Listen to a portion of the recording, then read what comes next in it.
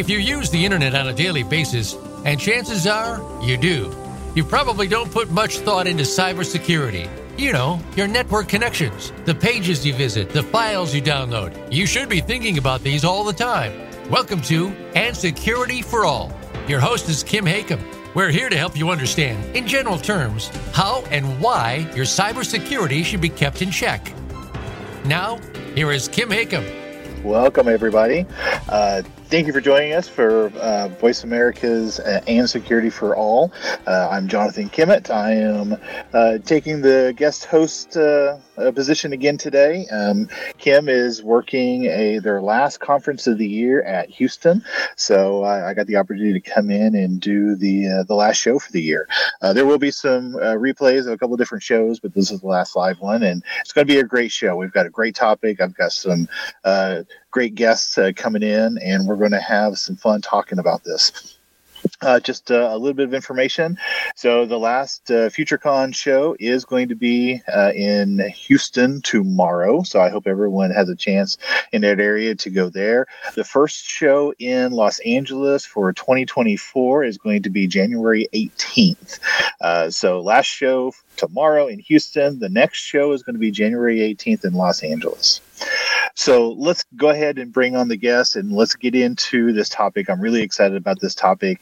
It's going to be one of those topics that we're going to have a variety of opinions, and people are going to, there's some ethical concerns around it, and hopefully there's going to be a lot of conversation. So here's the topic. I'm going to explain the topic before I introduce our two guests. So the topic is, one of the biggest risks to the organization that we deal with on a regular basis is employee extortion or employee exploitation. So that's taking advantage of an employee to get them to do something, to social engineer them to do something, to bribe them to do something, to extort them in some way where there's fear involved. And one of the questions that came up a couple of weeks ago, and I was actually talking to this group of people with Julio and Nathan, is, should we test for that? Now, we kind of do things like this for social engineering, but I really wanted to get into the deep dive because there are some ethical concerns. So my two guests, we have Julio Tirado and Nathan Sweaney. I've worked with both of them for many, many years now, so I'll have them introduce themselves a little bit of who they are and where they come from, and then we'll get right into the topic. So let's see. How about Nathan? How do you go first? Tell us a little bit about yourself. Sure. So my name's Nathan Sweaney. I'm a principal security consultant with a company called Secure Ideas. We do offensive security testing, penetration testing, vulnerability assessments, that sort of thing. I've been doing this for, somewhere between 15 and 20 years. I've been with Secure Ideas for the last 11, based in the Tulsa, Oklahoma area. And like Jonathan said, I've worked with he and Julio in a lot of different ways over the years, and looking forward to being here, or glad to be here. Yeah, I appreciate that. Okay, Julio, tell us a little bit about yourself. Sure. Well, hi, everybody. Julio Tirado. I'm the Director of Internal Audit at SpiritBank, and that's a community bank headquartered in Tulsa, Oklahoma. I have been in the audit and risk profession since 2007, and it's almost all been in banking. And in my role, I get to evaluate risk and control for the entire organization. So it's all across the board, with special emphasis with cybersecurity, which is why I have a connection to Nathan and Jonathan over so many years. So happy to be a part of this conversation, and thank you for the invitation. Yeah, absolutely. I do appreciate both of you coming on. I know it's we kind of started this conversation a couple of weeks ago, and I wanted to stop it and then have it again here for the show because I think it's a really important conversation. Now, for those of you who are watching, please make sure you throw your questions or any comments you may have into the chat, and on LinkedIn, I'll try to incorporate those into the conversation. So the very basic question is, should we test our employees to see if they're susceptible and to what level they're susceptible to exploitation or extortion? So that's generally the question. And the reason why I think both having all three of us together is we all bring slightly different perspectives. I mean, Julio, you've got the audit side. You've worked inside the organizations for a very long time. You deal with people. You engage with risk. You understand the risk for the organization. Nathan, you've worked with a lot of different organizations over the years. You've worked for a lot of people. You've got a very a huge amount of experience coming in from the idea of how do we test the organization and how do we understand where their vulnerabilities are. And then my background, of course, is being a CISO, being a vCISO, or just a regular CISO, and understanding how to mitigate that risk within the organization. So just kind of a beginning question is, what do you think, raw question, what do you think the risk of people are to the organization versus patching problems or password problems or brute force attacks or something like that? You know, when we talk about all these different attacks that come into the organization, where do you think that person lies? You know, where you at a risk level. I'm not talking about any specific person, just kind of in general. So let's do Nathan. You look like you have an answer right off the tip of your tongue. I've always got something to say. It may not be relevant, but I've always said that your people can be your biggest strength or your biggest weakness. If they're well trained, if they're effective at knowing, okay, how do I identify a potential attack, and then what do I do about it? Because that response is important. If you've put that effort into training them, all of a sudden now you have a distributed detection network. And so it can be very, very successful. Literally today, I was making social engineering phone calls to an organization in the Northeast. And 5 minutes later, I got an email from our contact saying, hey, was this you? We're getting reports of these scam calls. So that's a huge win for the organization. But unfortunately, if you don't have that training and they don't know, practically, actionably, what am I supposed to do? Then what happens is they become the biggest weakness, because now they're vulnerable. They can be exploited. They can be used by the attackers to, whether it's to get onto the network, to exploit code, or just to provide information, all kinds of things like that. Sure, absolutely. Okay, Julio, how about you? What do you think of where that person resides and that the amount of risk to the organization versus other risks? I tend to agree with Nathan's logic, and the way that I view this in my brain is you guys tell me, since you guys are more deep in the weeds in terms of all the attacks and the reports of breaches, it seems to me that a majority of incidents tend to involve the human, be it because humans didn't adequately patch systems, humans didn't properly configure systems. Something as simple as a phishing attack, clicking a link, downloading malware. So the human is an embedded component of this entire ecosystem for an organization. So it's unavoidable to say that the human factor is high up there. Now, I couldn't tell you whether it's the number 2 factor, number 1 factor, number 3, but it's certainly toward the top because there's so much dependency on humans to do stuff. And until we get to a point, I believe, at which organizations will be primarily automated, we're not there, and I don't know if we'll ever get there. But until that happens, it'll be primarily a function of humans running tools, running technology. So I think it's fair to say human factor is a top issue. Yeah. I mean, I can tell you in the last couple of years, my focus has really changed. I honestly think technology is getting better. Security controls is getting better. The tools that we have available to us are better, whether it be multi-factor tools or endpoint protection tools or anything like that. I think those are getting better and stronger. But when those tools get better, the attackers, I believe, may not necessarily attack coming in through the network, because it may be easier to go through the human. Kind of what we're all saying is, why spend all that effort and time trying to attack a security control that's on the network, on an endpoint, on the server, whatever, when they can just attack the user to get in through the back way. It's not really the back way, but it's through the user's access. So, I think that's something that we all think about it from an organizational perspective is we can deploy all the tools, but we still have to deal with that people side. And I personally don't like the idea of either taking out that human aspect or ignoring that human aspect for sure.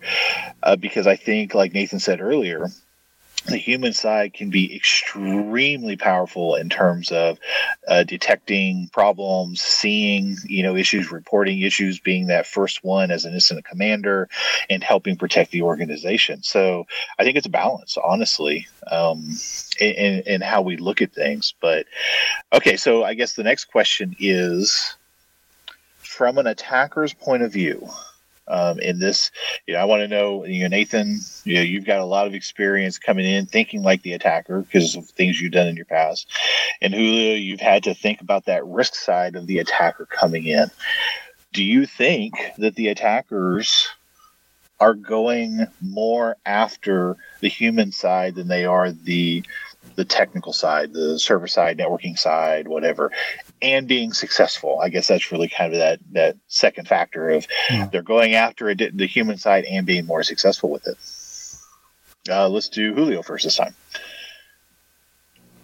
Well, my answer to your question, Jonathan, is going to be based on less the actual data, because Nathan will have that information as a consultant and a researcher.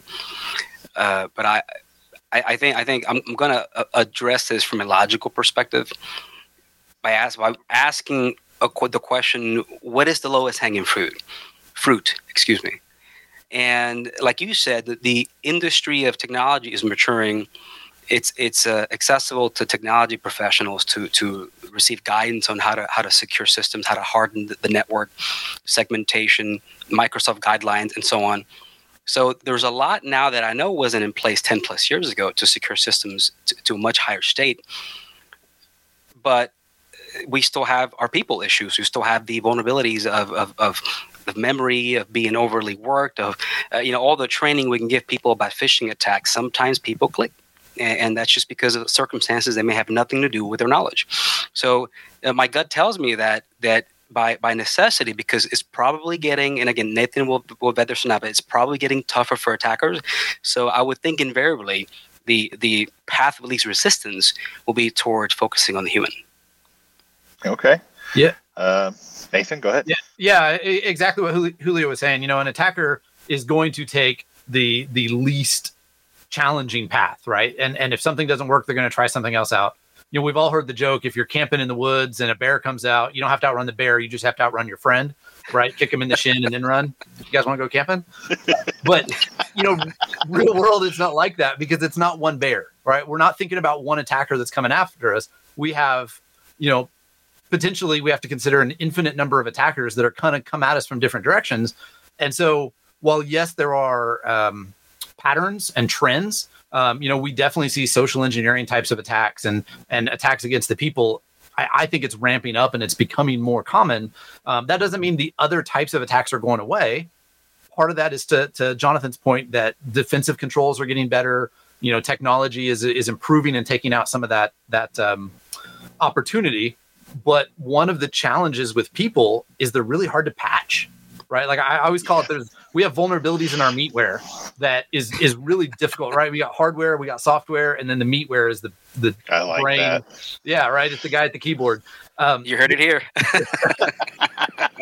The problem with it is, as an attacker, if I can generate emotion or urgency or greed, exhaustion, confusion, right? Like there are things that if I can generate these in you, I can basically inject code into your brain and make you do things you wouldn't otherwise do, right? I think you guys surely at some point you've clicked an email and then realized, oh crap, what did I do? Right? I've done it, right. And I generate those emails and I still fall for it sometimes. So, as an extension of that, real quick before I forget, so what we now have, which wasn't part of the conversation over a year ago, is this little thing called generative AI. So the tool that everybody's familiar with, ChatGPT, although there are many others, that people with bad intentions can easily use, and they are using to make that phishing attack and other social engineering attack that much more believable. I did a talk earlier this week, and I told folks the days of looking for misspellings through your emails as a way to detect phishing are long gone. A lazy attacker will not use ChatGPT for free, so, etc. Not to pick on that one too, but there's many variations. So it's much tougher because the tools that are providing all of us more efficiency and productivity and ability to convey creative content is also being used predictably. It's also being used by people with bad intentions. Yeah, and the last episode of Answer Security for All that I did was actually interviewing ChatGPT, which was interesting to try to interview a computer for the show, a radio show specifically. But I think it introduced a lot of people who may have never used it before to some of that value and risk from a tool like that, because they had never seen it. They had never maybe gotten into it or asked it questions or had it give out responses. So, but, kind of back to our original premise, kind of the topic of the show is knowing that humans might be a good target for attackers. Then we know they are. We know that they are a good target. The types of attacks we have started talking about is a little bit different than the regular social engineering attacks, where, they're trying to phish you and get you to click on something. And I want to keep that with a grain of salt, because it's not. It's still a form of social engineering. It's still trying to get them to do things. One of the things that we talked about, and this is actually because I ran into this issue with one of my clients, is we had an employee that fell for an extortion type of attack. And I won't give any details about that employee or anything that's happened, but I wanted to give it as this is something that really does happen in organizations. So let's start with this one. You have an employee that maybe will respond to someone offering them a whole bunch of money. So let's say I walk in, I go to that employee and say, I'll give you $40,000 cash per chunk. Give me access to your username and password for 10 minutes. That is a concern. And, Nathan, you had specifically had, some discussion points on that, when we talked about this last of, well, I'll let you get into it, but let's use that as an example. Just the fact of trying to bribe someone. So I'm intentionally targeting someone. I'm going to give them money, and I want them to give me something in return. Number one, do you think that is a valid attack that we need to think about in the organization? Number two, do you think that would be generally successful in in some organizations? Sure. Yeah, I think there's maybe two directions we could go with this, and hopefully maybe we have time to do both. But one side of it is the threat modeling of what are the potential attacks or what are the things that could happen that maybe present risk. And then the other side of it is, okay, what risk do these actually present to the organization, and how do we mitigate that or remediate it if possible? Right. But to your point, we know this happens because we've seen it happen. Like there are lots of examples of this happening. I'm remembering one, maybe it might have been 10 years ago now. It started out as a PCI compromise. Some credit card pin pads were compromised in Ireland, I believe. And come to find out after the investigation, what the situation was, some folks had walked up to these, mostly standalone gas stations, and the attendant there, the attackers basically said, "Here's 30 grand if you walk away for an hour." And that was equivalent to a year's salary for them. So, yeah, of course, they walked away, right? So they replaced a couple of pin pads. Turned out, once they through the whole investigation, the whole attack was being funded by Al Qaeda to redirect funds and steal money to fund terrorist organizations. Like that's right. That we know that happens, right? I've sat in on FBI briefings where they've talked about examples of nation states doing this with American companies and stuff like that. So there's no question it happens. Obviously, it doesn't happen all the time to everybody. There's a little bit of sophistication to that kind of attack. There's a lot more risk for the attacker. You have to think about from the attacker side, they're going to try to do what's the least amount of risk for them as well, because nobody wants to get arrested. But yeah, we definitely know it works. So I think it's a valid thing to think about what is the likelihood of this impacting us, and what do we do about it? Yeah, and I don't want to say that it's just like a nation state attack, because I think that, I work with a lot of clients that may be smaller organizations, but they have a very high impact and risk if you did an analysis on them about either the information they contain or the monetary value of the things that they have, whether it's a production or maybe they're a midstream or maybe they're a bank or whatever. So, I mean, I don't want to get people to think this is only an attack that a nation state might do, because, again, this might be their relative saying, hey, I know you work for this bank. I've got a friend here that's going to give you $40,000 to give them access to your password for 30 minutes or 10 minutes or whatever it is. So that's one of the things that I am, as a CISO, worried about is what kinds of those attacks. I can imagine those attacks realistically. Just work with a client that dealing with a. I'm going to change some of the details on it, but basically it was a family scam against the organization. So it was, these two people plus their brothers and sisters plus their cousins plus this and that and whatever. And it became a very large conspiracy type scam. But I mean, it was happening to relatively a small organization, and it had a fairly significant payout or value on the other end that they got from it. So this happens, and this happens a lot. Yeah, absolutely. And, I can imagine somebody saying, well, but not every attacker is going to have $40,000 to go out and pull something like this off. Here's the thing. I don't have to have $40,000 to pull it off. I just have to convince your victim that I will pay them $40,000. Right. Yes. That's all it takes. You don't have to actually, it's a criminal activity. So I'm curious, kind of leading to the second part of what I was talking about, and Julio may have some more guidance here. When you're assessing risk for an organization, there's a lot of different possible things that could happen. Is there a standardized way that you look at it and say, like, hey, this risk is, higher than this other risk? And so, you know what I mean? Like, how does an organization decide, hey, the potential for extortion is high enough that we need to do something about it, versus we still have people using 7-character passwords, so we need to start there? This is where it gets a little tricky. Is I remember at one point I worked at a company that was not SpiritBank, and I had a discussion about just the word of the definition of the word risk. And even then, talking to other IT governance folks, we weren't on the same sheet of music about something as simple as a definition. So I would say that it's tough in that the risk assessment process is going to have some imprecision, will have some subjectivity.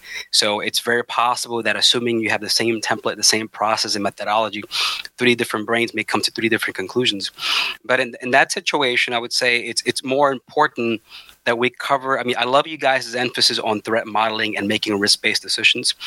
The fact that occurring is big. Whether or not something is high versus moderate to high versus low, that can get a little subjective.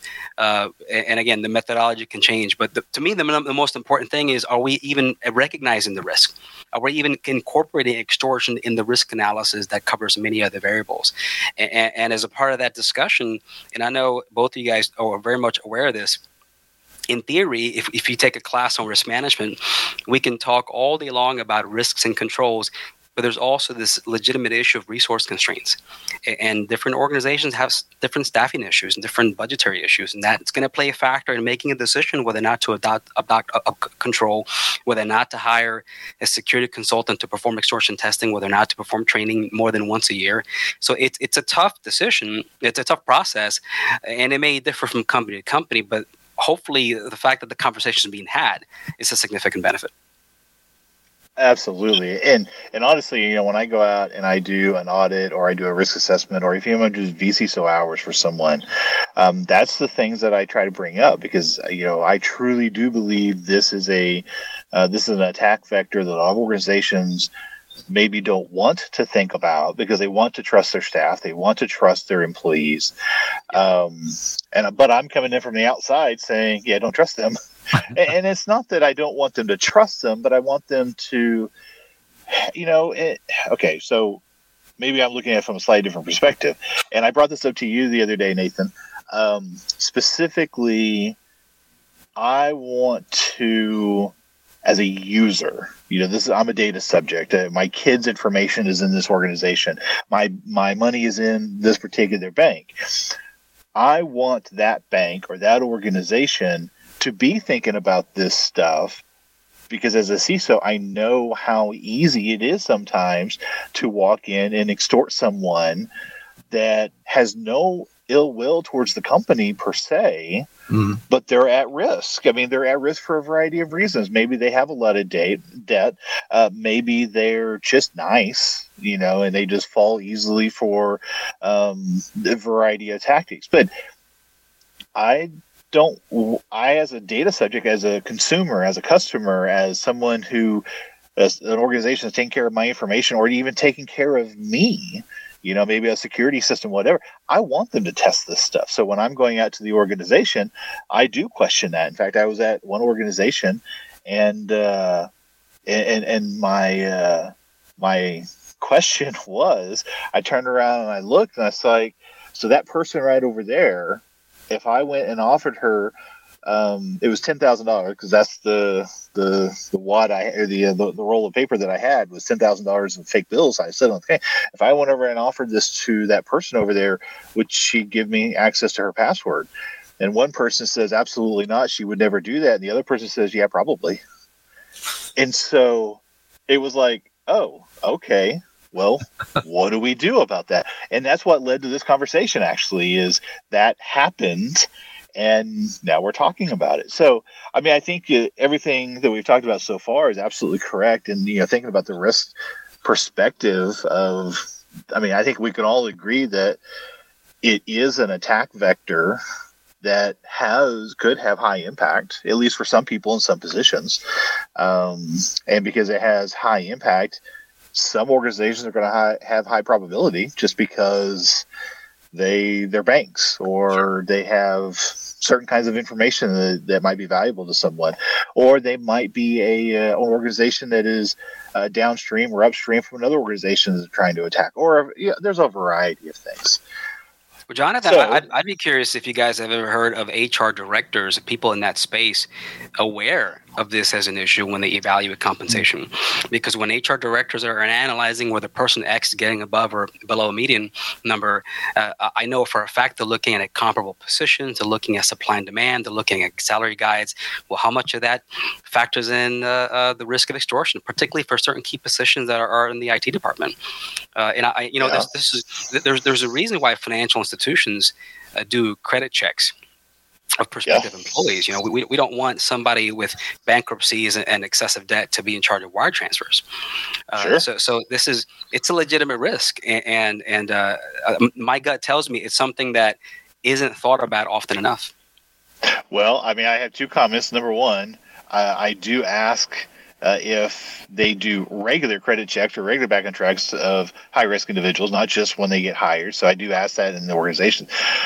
But just before, earlier today, I was actually asking an HR professional about this topic. And, what I asked them was if they would be willing to come on, if this becomes if everyone likes this topic and we get a lot of comments and we get a lot of feedback from the internet, that I could get them on to ask some of these questions, because I think there's a whole segment of this conversation about the people side that we can explore beyond even just the testing side of how do we do it from a people side, or how do we test this extortion or test these things. So I agree with you. I think from the HR perspective, that is a huge thing. I think from checking to see if your people have, whether it's a credit check or a background check or a variety of things, because honestly, the bad guys are doing that too, and they're looking for those weaknesses in your employees to take advantage of them.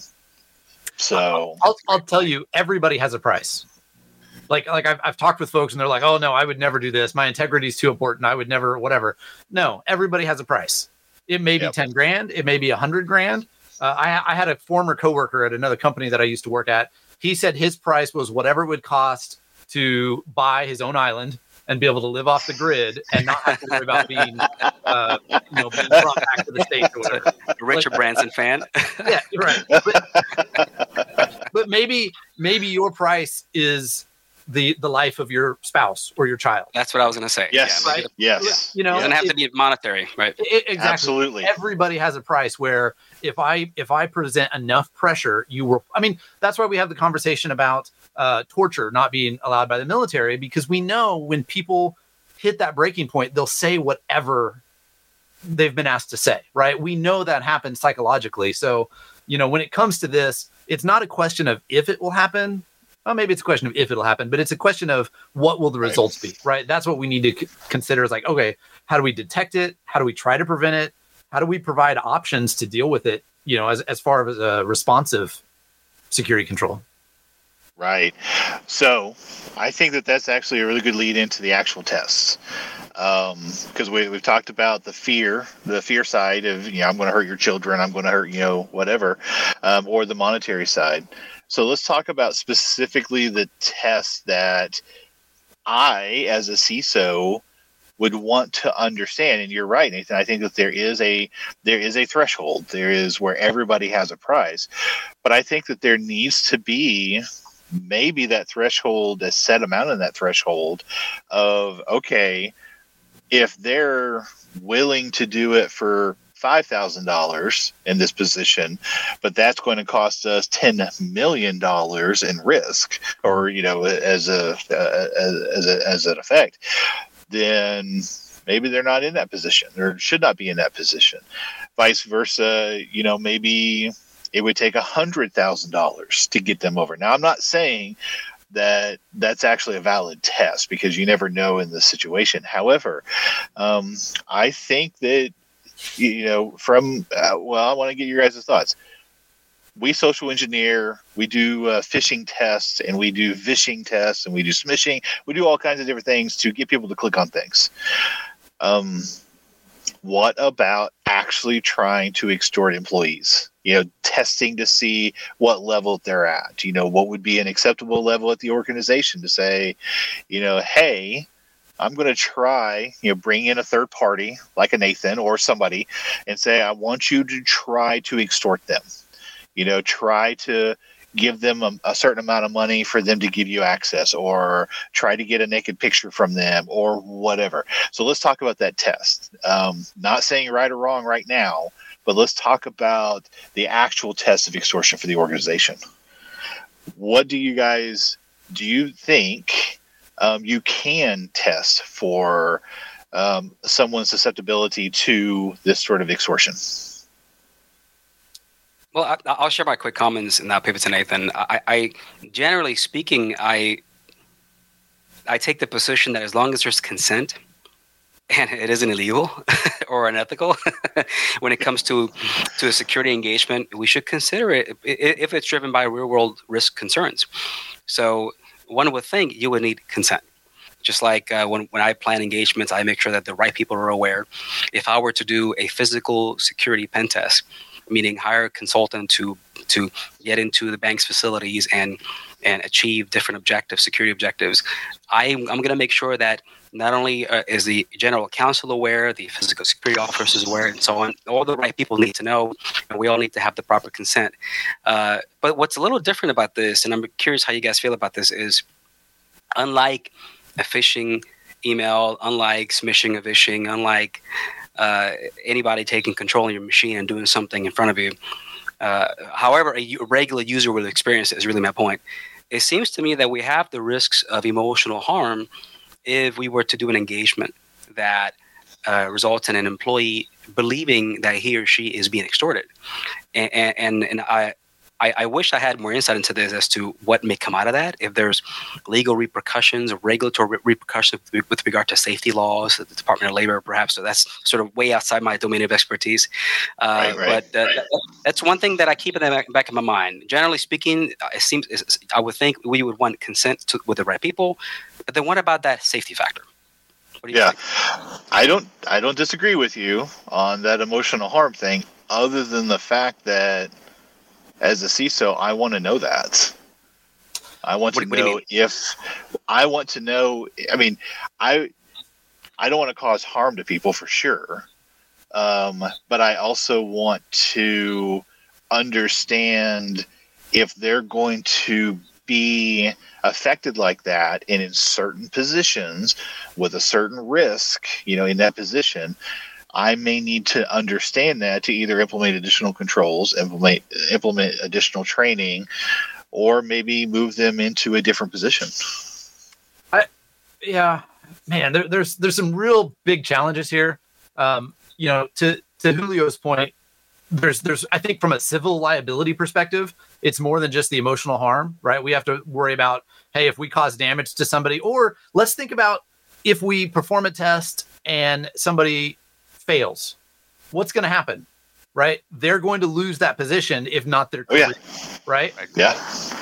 If they pass the test, at a very least, they're going to be really angry and they're no longer going to trust the organization. And so there's going to be a break of trust there. So I think there's some very significant ethical problems with going down that path.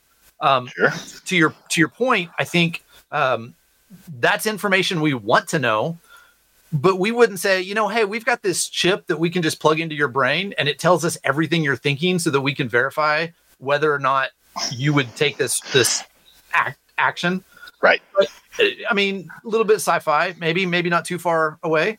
If we had that capability, I think we would all agree that's not ethical for us to read all of the thoughts of our employees just to find out what risk they might bring. Right. We're not, unless we're working a Neuralink. So that's right. Situation, right? That's what I was saying. We're not that far along. I think a different direction too. I think there's some extortion is illegal. So how do you craft a test? And I guess maybe I'm curious if you have ideas, Jonathan. How would you craft a test that allows us to actually extort someone without breaking the law? Well, I mean, I think that from an organizational perspective, the type of test that we would provide would be really no different than providing them a phishing test. Would they click on the link? But it's not illegal for me to send a phishing email, right?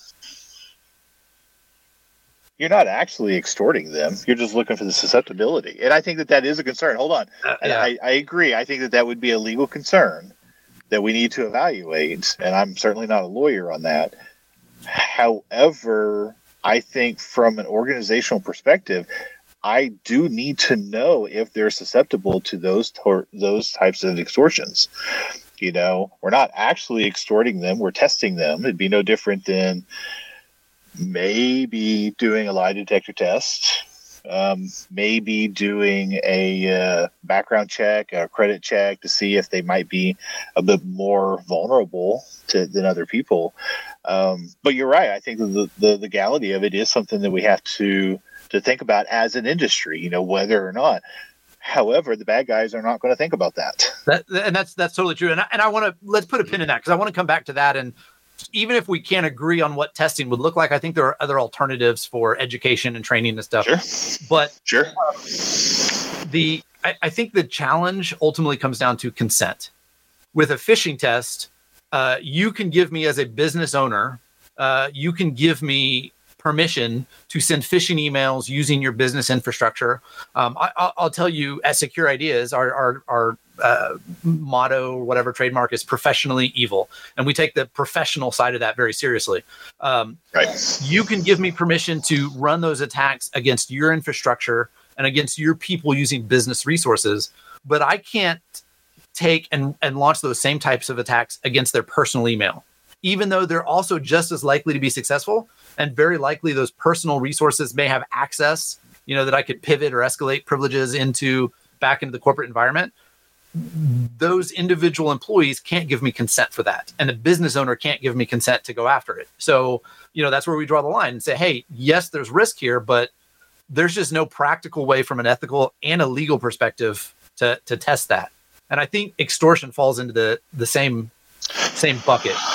Well, okay, so let me ask you, what if, again, I'm not going to get into the legal side of it because I'm not a lawyer, and then we'd have to really explore that, but what if for certain positions, certain people in the organization, that as a part of having that position, that they understand that they would be subjected to additional vulnerability assessment? Yeah, sort of the annual HR, you sign off on this knowing that this could happen in some form. Yeah, something like that. I mean, again, I'm not a lawyer, so I can't tell you that would be enforceable or whatever. But I would say, just like you do for some positions in the government, that you are at a higher level because of your clearance or what you may have access to or whatever. So you kind of agree that you will be under additional scrutiny because of that. That's an interesting scenario. I'll tell you how we approach these types of conversations internally. We literally just had the conversation the other day about smishing, so SMS phishing against personal phones and personal phone numbers that maybe aren't tied to the business, and what that looks like. And the approach that our lawyer has taken is not, I will tell you it's legal or it's not legal, because in a lot of these cases, the regulations and the laws aren't completely clear, and until there's precedent, it's hard to say. But the approach our lawyer has taken is, I will tell you whether or not I would be willing to defend that in court. And so if the lawyer is willing to defend it in court, that's enough for us to take a step forward and say, okay, let's look at doing this. And I'll also tell you, because we're talking a lot about liability, part of the reason that we're willing to do that is because our liability insurance says if our lawyer will defend us in court, then they'll pay for it. And so without that liability mitigation, we can't take the risk. But that combination of okay, we can be defended and not have to worry about the expense, that's something that we can maybe consider. Yeah. That is such a great point. So as part of the analysis of deciding whether or not to, as a client, have this sort of service, yes, you want general counsel, you want some form of legal support to help you make the decision. You want to ensure that it meets your appropriate policies and procedures and other protocols, but clearly you should talk to your insurance provider. Make sure that your insurance policies provide you the coverage that you need, even in this situation, and which makes a lot of sense, because anyone who's read a corporate insurance policy knows there's a lot of content, there's a lot of conditions, and this could be potentially a type of situation that would deny you coverage. So I think that's a really good point, Nathan. Could you imagine if somebody fell victim to this and they thought it was a legitimate attack, and before they were told otherwise, they went and killed themselves or did something horrible? It takes my breath thinking about it. Well, okay, and I agree with you, and I certainly, anybody that's ever seen me present or even on this show, my number one priority is to protect people, and everything that I do. The difference is, I think that is a problem that we have even without any sort of testing. I mean, I've had people who have broken down, they've come into my office and they've broken down because they clicked on a link in an email and they know they shouldn't have, but they were just in a hurry.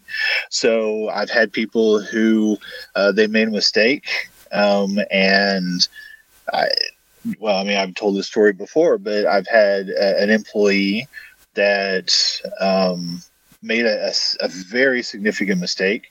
I had to terminate that employee. This was many years ago now. And I felt like this person was going to go hurt themselves. And that was really hard for me to wrap my head around, in terms of, I still have to do the right thing at the organizational level. I have to help them. I did what I could. I actually did help them after the fact. But it is something that when we're talking about people, human beings, that is something we have to think about. On the flip side, me as that consumer, me as that data subject, I want organizations to have people in those positions that are at a point that could not be susceptible to some of this, or at least a realistic view of this, a reasonable level of this extortion vulnerability, or I want those people to make good decisions. Now we're kind of getting up there in time. We got about 10 minutes left or so. And we still need to talk about the training and how to help people on this stuff. But I still think there is a level in which we need to test, because I'm a CISO. I need to understand what those risks are so I can implement controls around them. And I agree with you about the whole personal email thing, testing personal. But again, I go back to the attackers know that they can get in through that fact. We had a radio show a couple of months ago where Tanner and I were talking about all the different ways to get into an organization through your family members, through your kids, through your spouses, through your grandparents, and all these different ways, because honestly, those ways work. And I had a lot of feedback from that show where people were coming in saying, I never thought about that attack vector. And now I'm scared to death because I don't have any control over it. And there are some things that you can do, and there's some things, the protections you can put in place to help those things. And there are tests that we do in those scenarios in terms of that personal aspect, for key individuals or the organization, whatever.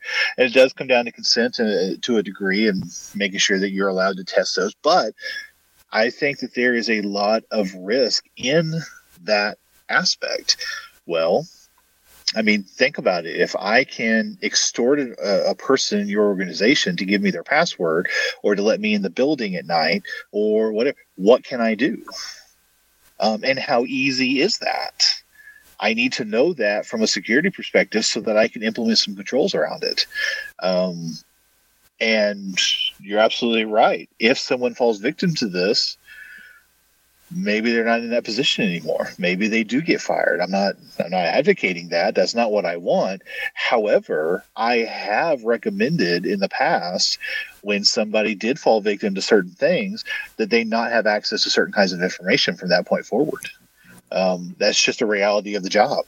Yeah. Let me ask a quick question, which may pivot us, I think, to you mentioned training, etc. So unless this thing is illegal, unless the testing program, including extortion, is deemed illegal, it comes down to a risk decision.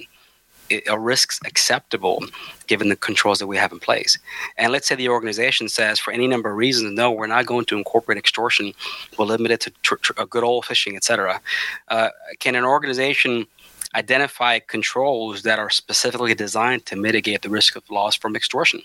You mentioned, Jonathan, earlier, periodic credit checks for certain people. Sure. I would add, if those limits protocols should be determined before those checks are done, because if results are identified that are not desirable, the question comes up: well, what do we do? What do we do if we're seeing results that are inconsistent or exceeding our thresholds, whatever the thresholds are? So we have to think deep about what an organization is prepared to do about that. But what are those things? What are those controls that a company can adopt to address risks that can come from extortion? That's a good question. I think there are several different types of controls we need to keep in mind, right? I mean, avoidance is the first one, right? Is it possible? Can we identify the areas where, the potential actions that an employee might be able to do if they're extorted, and can we find some way to limit that? If we can avoid it so they can't even take that action, maybe, right? Like I can't withdraw a certain amount of money on my own. I have to have a second person sign off on it, right? We have controls and stuff like that. Then we have potentially prevention. That gets a little bit more challenging, but, looking for, I guess kind of the same type of thing. Avoidance and prevention are very similar. Detection, what can we do to identify, hey, this person is acting unusually? Or, can we think through the types of scenarios that would occur if somebody was being extorted? And can we put something in place to detect that and to respond to it in a certain way? And then I think, and maybe this comes back to training, but giving people options. Like, I think a lot of times extortion works because people don't know what else to do. They're being told one thing and they think, I have no hope. There's nothing else I can do. I have to do this.